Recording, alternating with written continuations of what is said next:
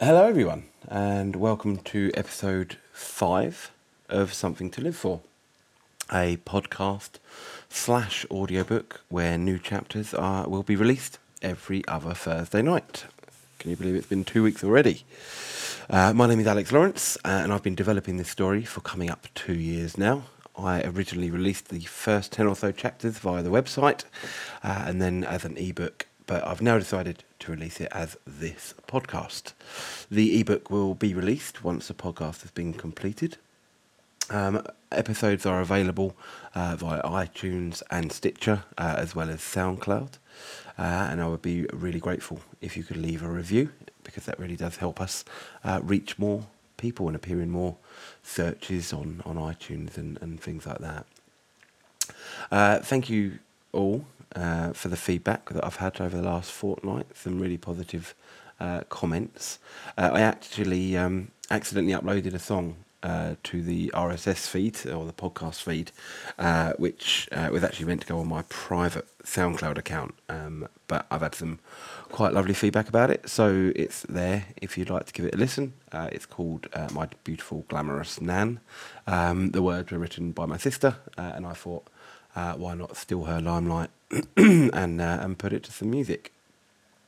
But you too can get involved with your feedback and your theories on the Facebook page, which is facebook.com/something to live for series.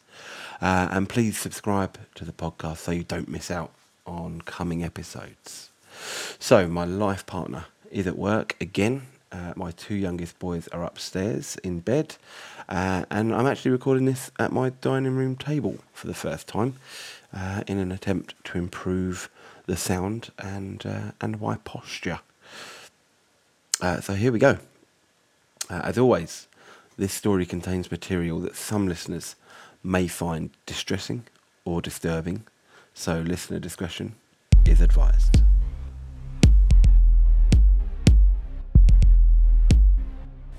"20 days ago, my wife and son were killed. On my way to my friend Daniel's house, I found Sarah, who by some awful coincidence shares my wife's name. We had to detour and spend the night in an empty house, where we overheard some right loud bastards.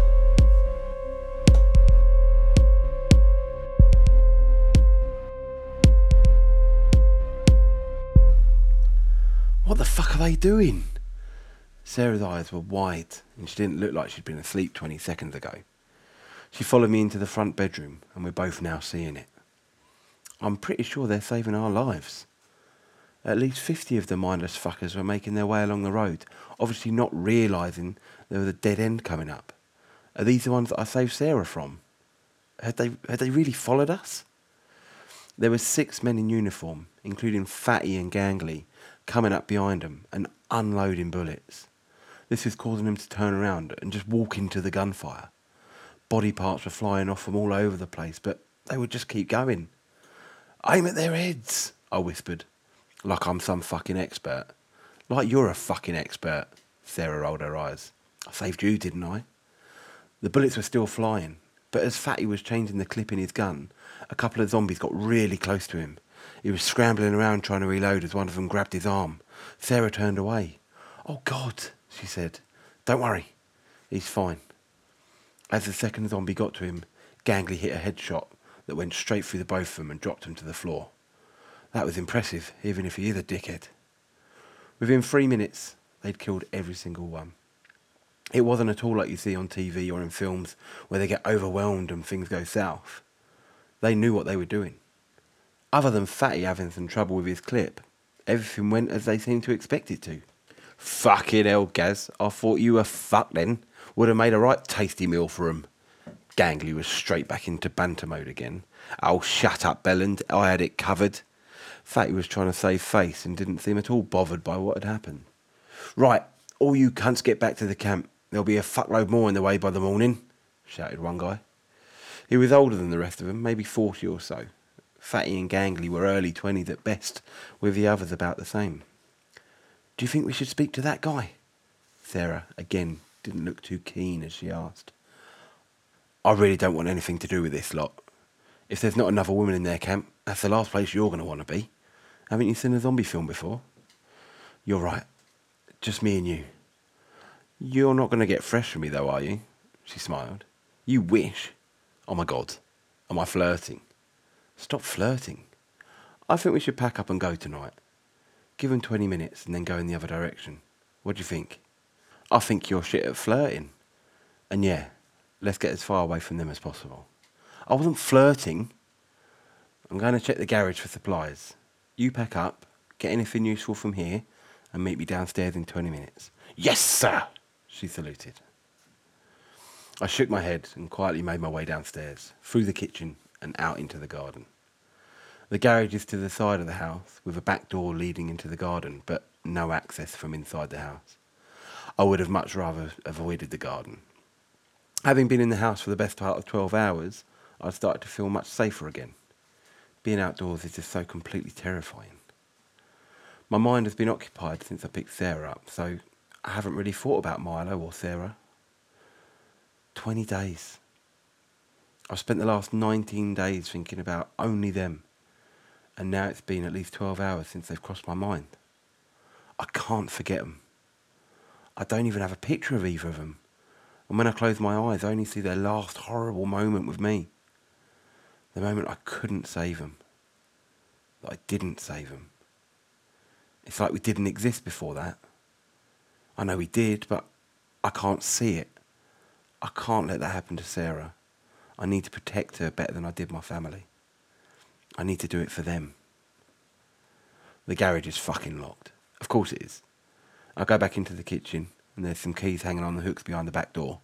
I'll grab them all and head back out. 3 different keys didn't work, but the 4th one did, and I was in.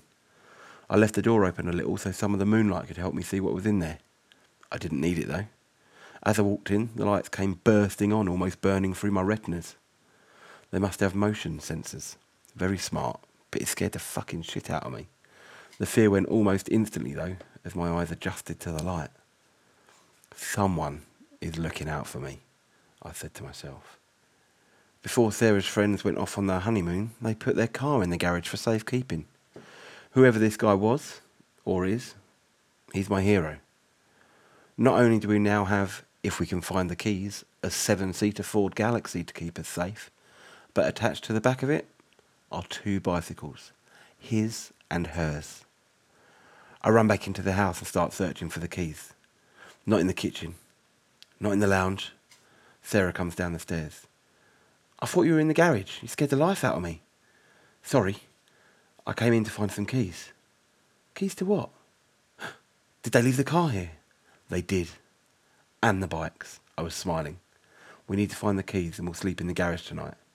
I think I've come up with a new plan. There's a bowl by the front door. Thank you, I whisper. The keys are in my hand.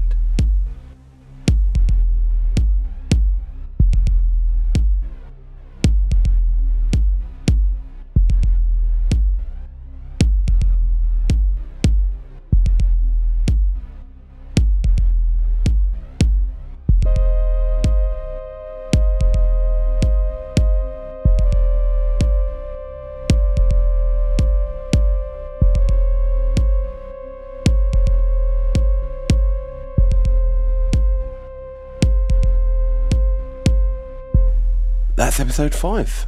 And finally, some good news. But how long will it last? Maybe forever. But that's unlikely. As always, please go and like the Facebook page, which is facebook.com/something to live for series. Get involved with your theories and throw me some feedback.